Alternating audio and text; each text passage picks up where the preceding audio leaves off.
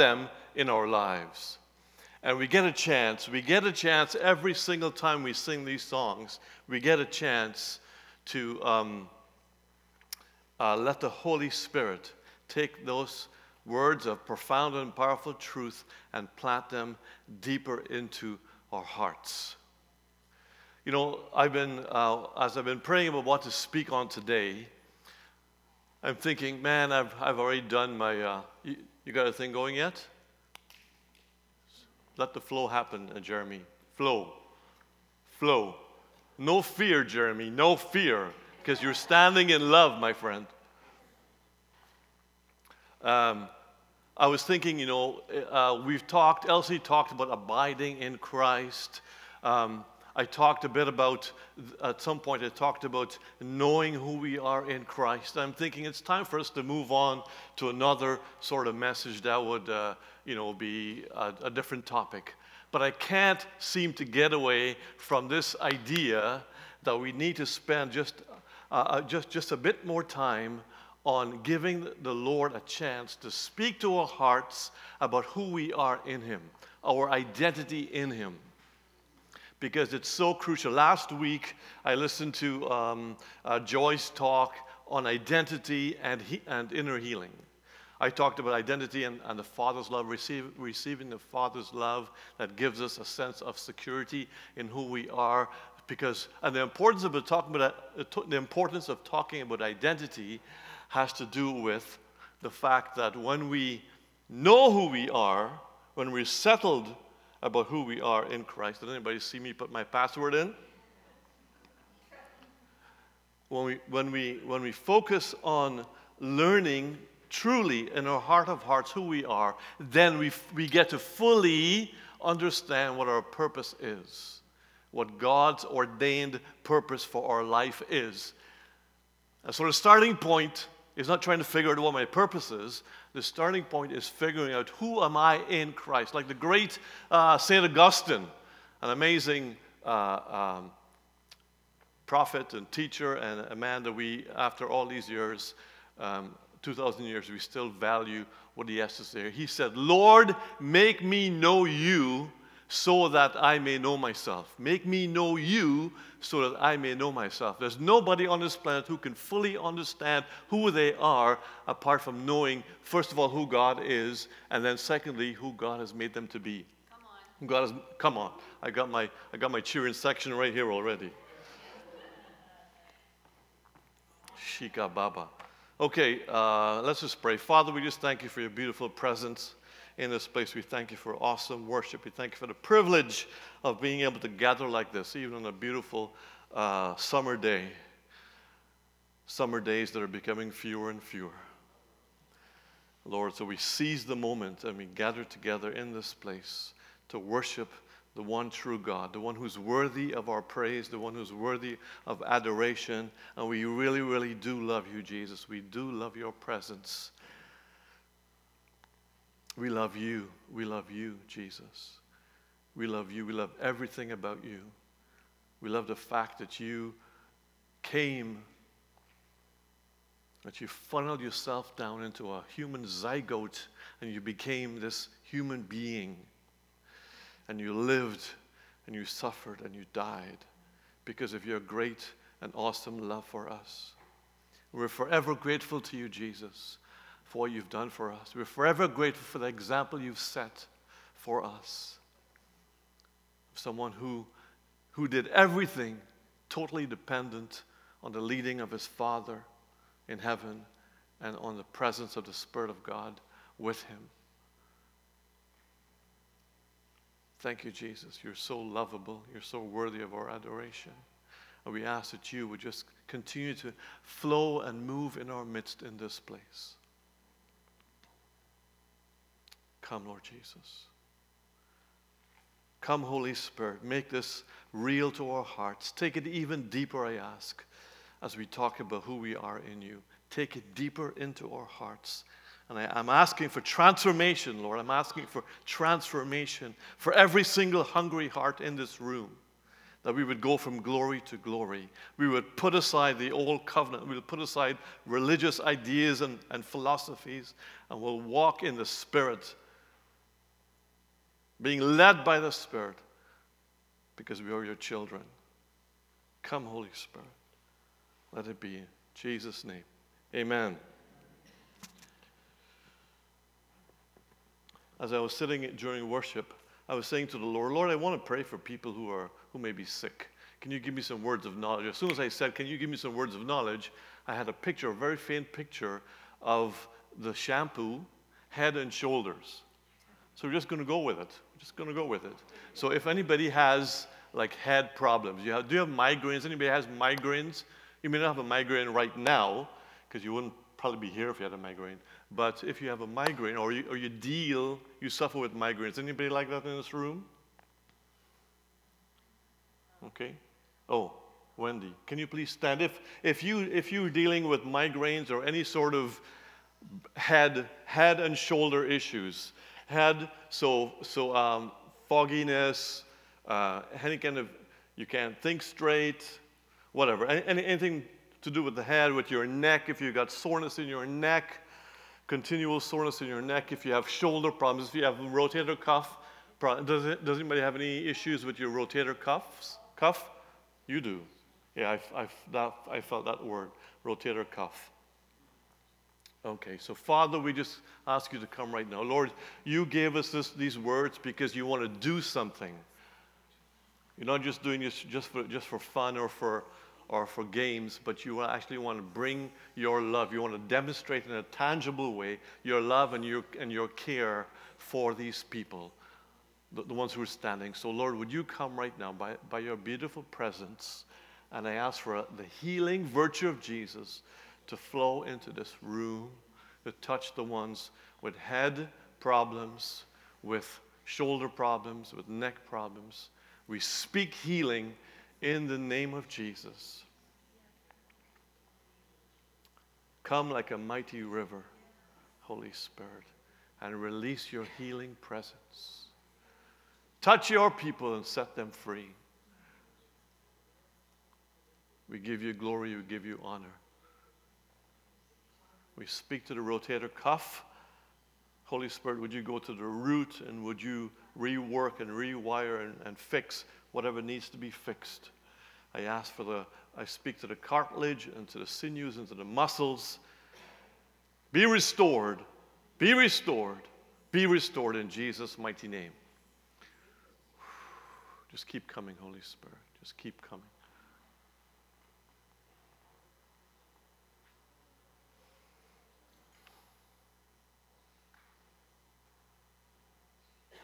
Okay, amen. Let us know how it is afterwards.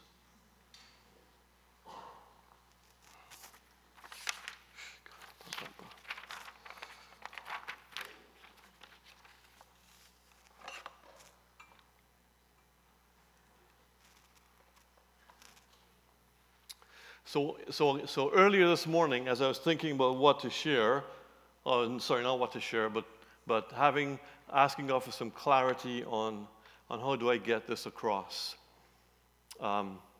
This image of a tree popped into my mind. It wasn't quite that beautiful a tree. It was just an image of a tree that popped into my mind. So I did what everybody does in 2019, and I Googled tree, cross section of a tree with roots, and that's one of the pictures that came up. So here's what I want to say. You are the tree, everybody. You are the tree. Everybody say, I am a tree. Planted by rivers of living water, bringing forth fruit in every season. Okay. So we are trees, okay? That's meant to be a tree.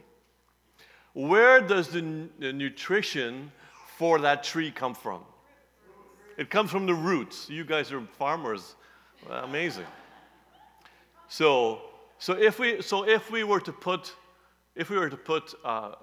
manure and good stuff on the surface where the grass is showing, would it have any impact on the growth of the tree? The answer is no. That's the answer I'm looking for. Whether it's true or not, the answer I'm looking for is no. Because the nutrients come from the roots, not from the top soil. Okay, ask a farmer's daughter over here. the nutrients, or the tree gets its nutrients from its roots. And so the point is that if the soil, the bottom soil, is full of nutrients, nitrates, and everything else that's necessary, then the tree would flourish. Imagine if just off to the left of that image was a toxic waste dump that's been there for a couple of years. And so the chemistry from the top, from the waste dump, the chemicals seeped into the soil, and it affected the roots of that tree. What would happen to the tree before too long? The tree would die. It would get really damaged, and it would suffer. So here's the point I'm trying to make. It's so important, and that's why we at Catch the Fire love to make this emphasis. Right? It's so important for us to deal with the root issues in our hearts. Right? We continually speak about going for the root, dealing with the root. So somebody offends you, okay, so you get offended. Well, the second question to ask, or the first question to ask is, Lord, what in me caused me to be offended? What root issue do I have in my life that caused me to be offended? Was it rejection? Was it neglect? Was it whatever it is? So we go to the root, because once we deal with the root, then our lives will flourish. If we only deal with the stuff on the topsoil, if we only speak prophetic, if we only speak words, why did I go off? Anybody knows? If we only, so we can have positive confessions, okay? We can make all kinds of positive confessions, but that only lands on the top surface. Right? It isn't going to get, unless we learn how to take the good stuff from the topsoil and bring it down into the roots, then there will be no impact on us. We can confess that we're blue in the face, but if our hearts, if our roots are already contaminated, there will be no impact. Does that make sense? It's only that one that's going off, is that right? Or are they all going off? Oh.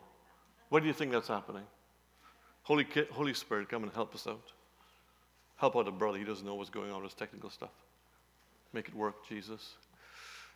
Right, so the point of all this is simply this. Getting to the roots, and especially when we come to talk about identity, it's so crucial that we understand who we are, who we have been made to be.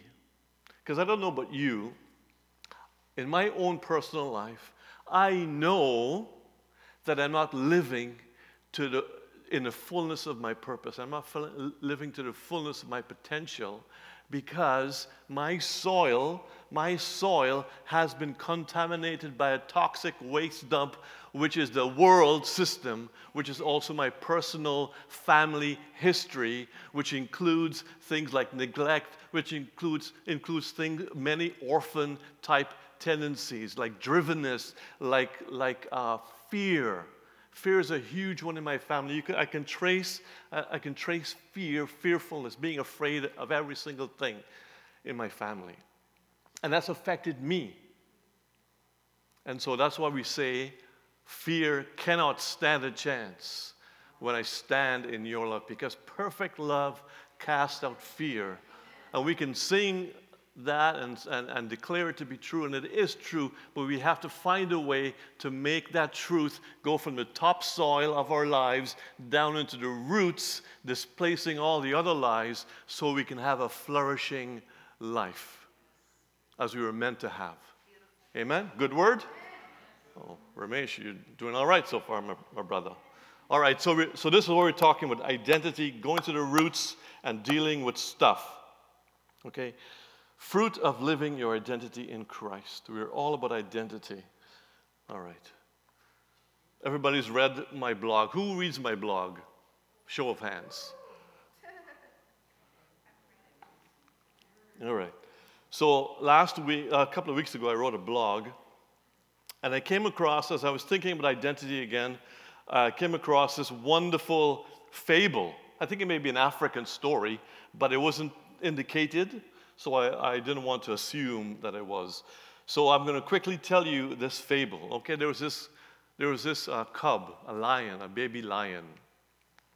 And this baby lion, that's a big lion, the baby lion happened to end up living among a flock of sheep. What really happened was that the cub's mother was hunting, and she saw this flock of sheep. And so she was pregnant with this cub, and so but she was hungry. So she went after the flock to find food to eat, find a lamb to eat, and in the process of grabbing a lamb, she gave birth without even knowing it. And so this cub, and it's a fable, everybody. The cub ended up living among these sheep, and so this cub grew up as part of this flock, and as it grew, it began to look like a lion. Beautiful mane. He was a male lion, beautiful mane coming there. But the trouble was, it bleated like a sheep. It ate grass like a sheep, like everybody else did. And it just lived like a sheep. Until one day, another lioness, because lions really don't do the hunting, you realize that, right? It's the lionesses who do most of the hunting. A lioness came, and she saw this flock, and she was hungry, and she thought this is food. So she begins to attack, but in the process of attacking, she sees this lion.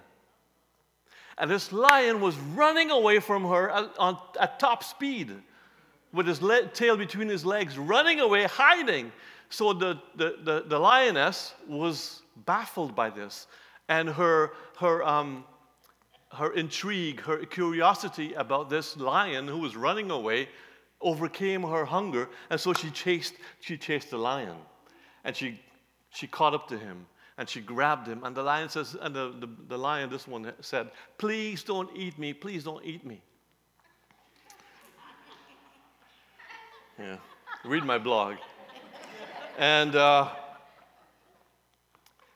so she realized, because he was bleating at her, so she realized there's something really strange about it. So she grabs this lion and by his mane and pulls him to a nearby watering hole, pushes his head in, and so he could see his reflection. And she says, "You are not a sheep. You are a lion, just like me. You're not meant to eat grass. You're not meant to bleat. You're meant to roar. You're meant to hunt for prey and to eat good meat." And so, yeah, the Lion King, the baby's name was Simba. So the lion said, and also the lion says, "You come with me to my father's den, and we will teach you how to be a lion like you were designed to be." Amen? So the lion says, "Yes, I will come with you because I want to know who I was meant to be and how I'm meant to live." So that's my fable. It's not about lions and everybody. Okay, it's not about lions. It's about you and me. We were designed to be sons and daughters of the living God. We are meant to be co-rulers with Jesus.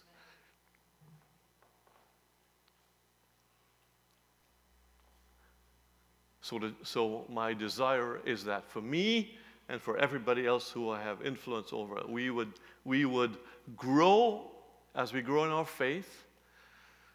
We would grow into our awareness in an increasing measure of who we are in God, so that we can actually begin to co-rule with Him.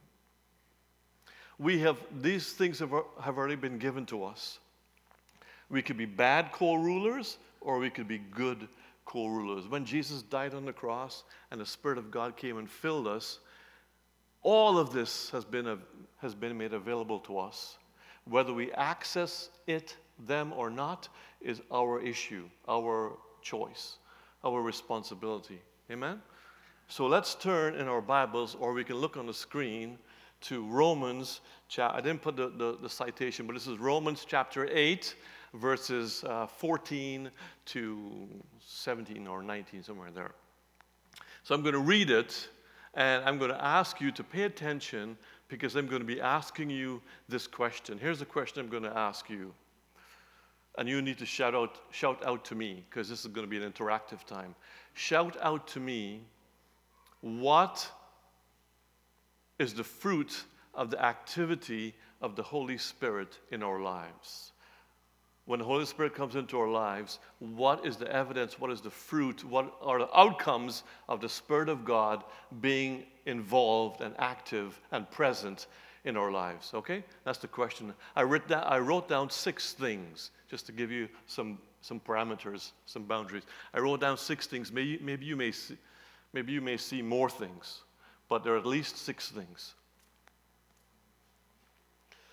For those who are led by the Spirit of God are the children of God.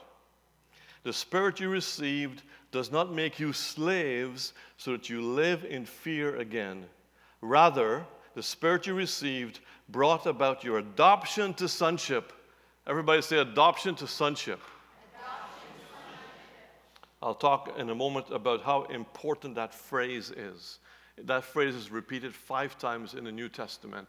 It has a very specific and powerful meaning. Adoption to sonship. And by him we cry, Abba, Father. His name isn't Abba, Father, everybody. His name is Abba, right? People who speak 2 languages understand this. The guy is Paul is writing to the Romans. And so he's using this word Abba, because that's an Aramaic word, that's a Middle Eastern language. The people in Rome would not know what Abba is until he told them it means it's pater, which is the Greek word for father. So God's name isn't Abba, Father.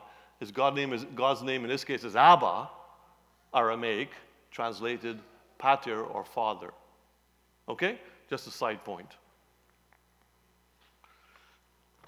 The Spirit testifies with your spirit that we are God's children. Now, if we are children, then we are heirs of God, and co-heirs with Christ, if indeed we share in his sufferings, in order that we may also share in his glory. Okay, shout out to me. What are some of the things that the Spirit of God does and makes available to us when he comes into our lives, when we say yes to Jesus and the Spirit comes and lives on the inside of us? Shout out, everybody. From this passage, everybody, from this passage. I just read the passage to you. From this passage. Huh? What? No fear. Come on, no fear, no fear, no fear. It says it right there, plain as day. No fear. No fear of what? Well, the context is, I'll tell you quickly, no fear of, why is that happening? No fear of punishment. No fear of punishment. Because before that, Paul was explaining that when we follow the law, our incapacity or incapability to meet the law made us aware of our weaknesses, made us afraid that we were going to be judged by God. He says, now when we're following the Spirit, when we're in Christ and following the Spirit, there's no fear of judgment. There's no fear of punishment. John says that elsewhere. 1 John says, perfect love casts out fear. We already said that. Okay? So there's no fear of punishment. There's no fear of failure. Okay, next one. Children of God. Children of God. Amen. Children of God. Yes. Yes, children of God. Anybody else? Anything else? Heirs. We are heirs. Heirs of God, which means that because God is our Father now, we call him Abba, right? We inherit everything that he has. And because Jesus is our brother, we are now co-heirs with him. And of course, in order for there to be an inheritance, there has to be a death. And of course, Jesus died, but then he rose again from the dead. So everything that Jesus died to make available to us is ours. We have access to. And just don't think I'm talking about money and fancy cars. That's ridiculous. I'm talking about abundant life. I'm talking about the fullness of, I'm talking about peace. I'm talking about joy. I'm talking about being free of anxiety and fear and being free of things that so easily encumber us. That's what I'm talking about. That's the freedom that that's the inheritance that Jesus makes available to us. Some of us also get money, but that's another point. Okay, what else? We heard about slavery. Sorry, we heard about fear. Nobody mentioned slaves yet. We heard about being children. We heard about being heirs. A couple more. Quickly. Shout out. The passage is there. Which? I can't hear. What? Suffering. Very good. That was not on my list. Very good. Suffering is part of the deal. Anybody else? Glory, yes. Suffering and glory always go together, by the way.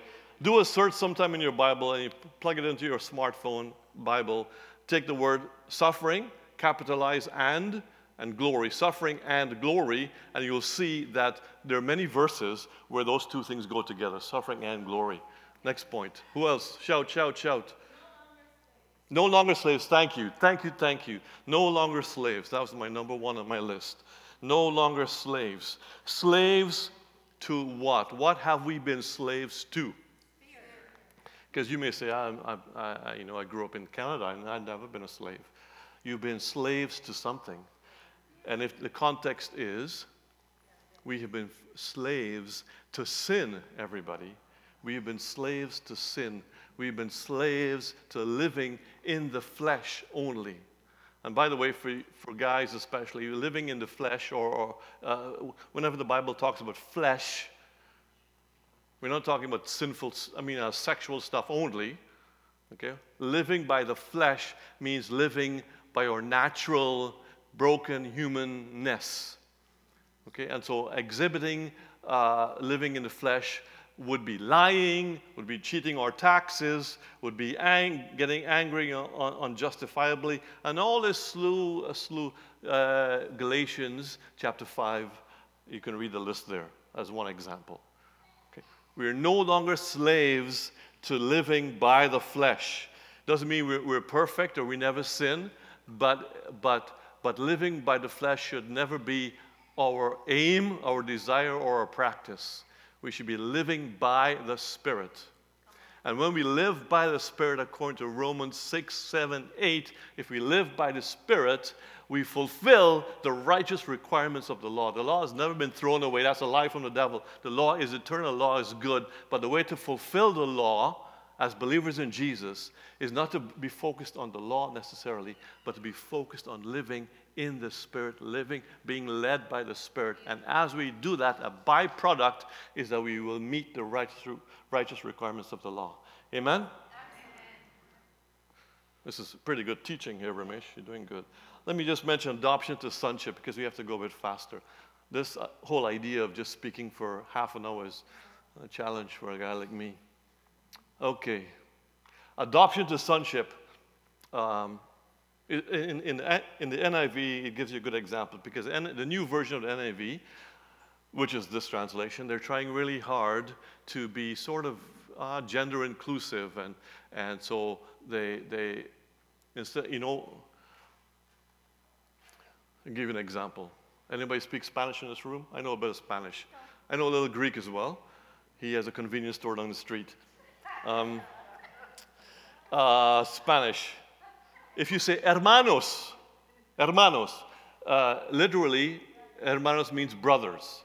But if you speak into an audience like this, it could also apply to male and female. All right?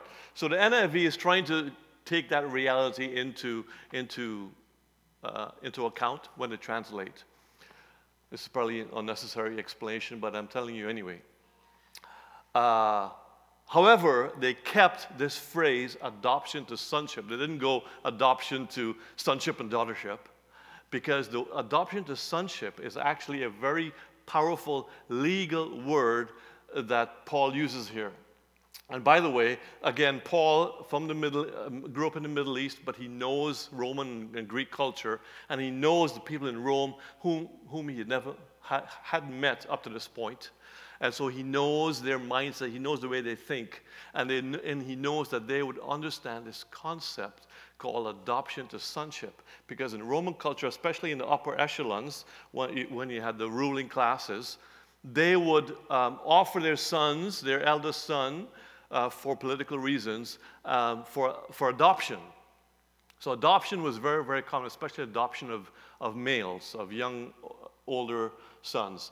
And so once one family gave their son to another family, in fact, the Greek word is huiothesia.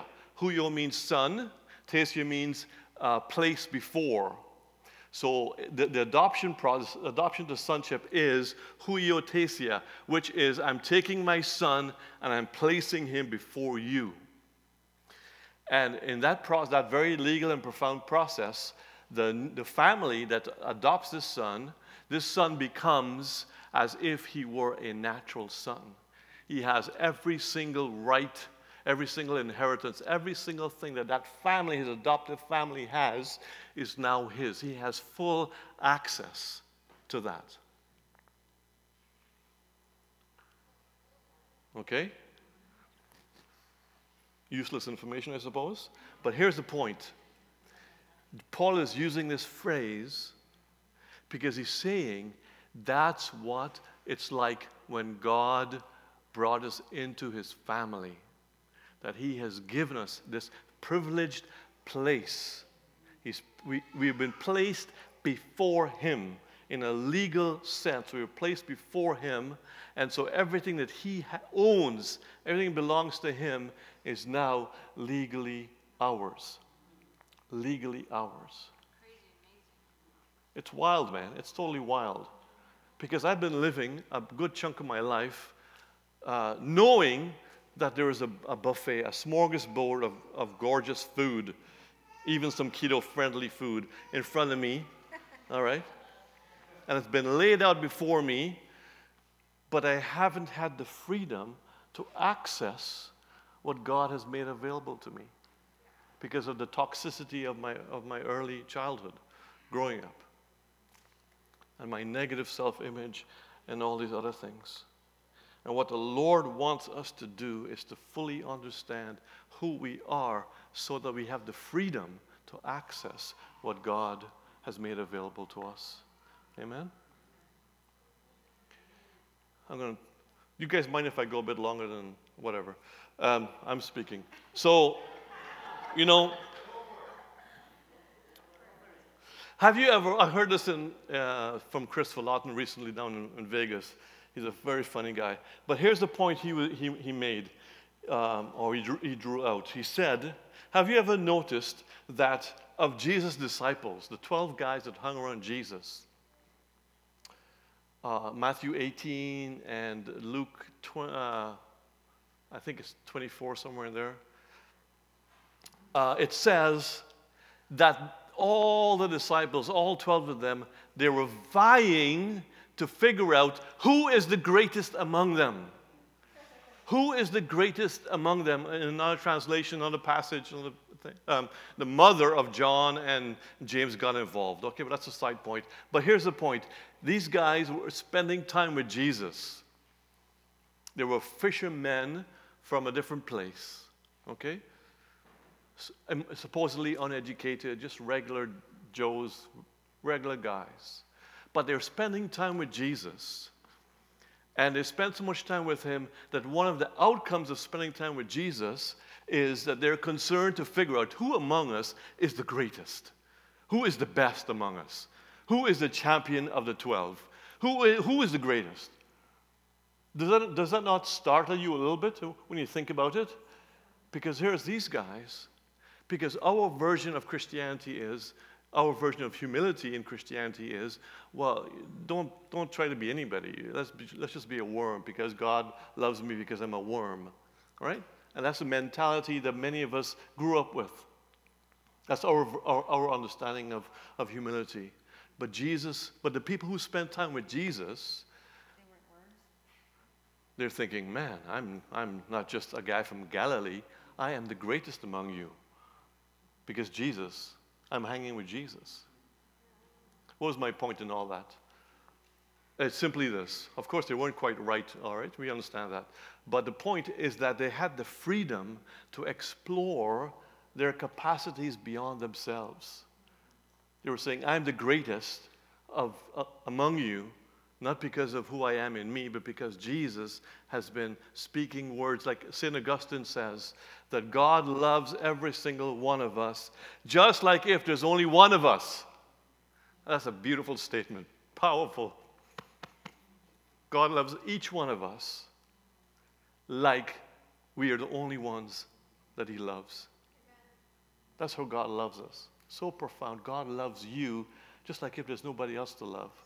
He loves you. He even loves you, Thomas. He loves you like there's nobody else to love. Just let that sink in. Just let that sink into your heart. This is how God loves me. Like if I am the greatest.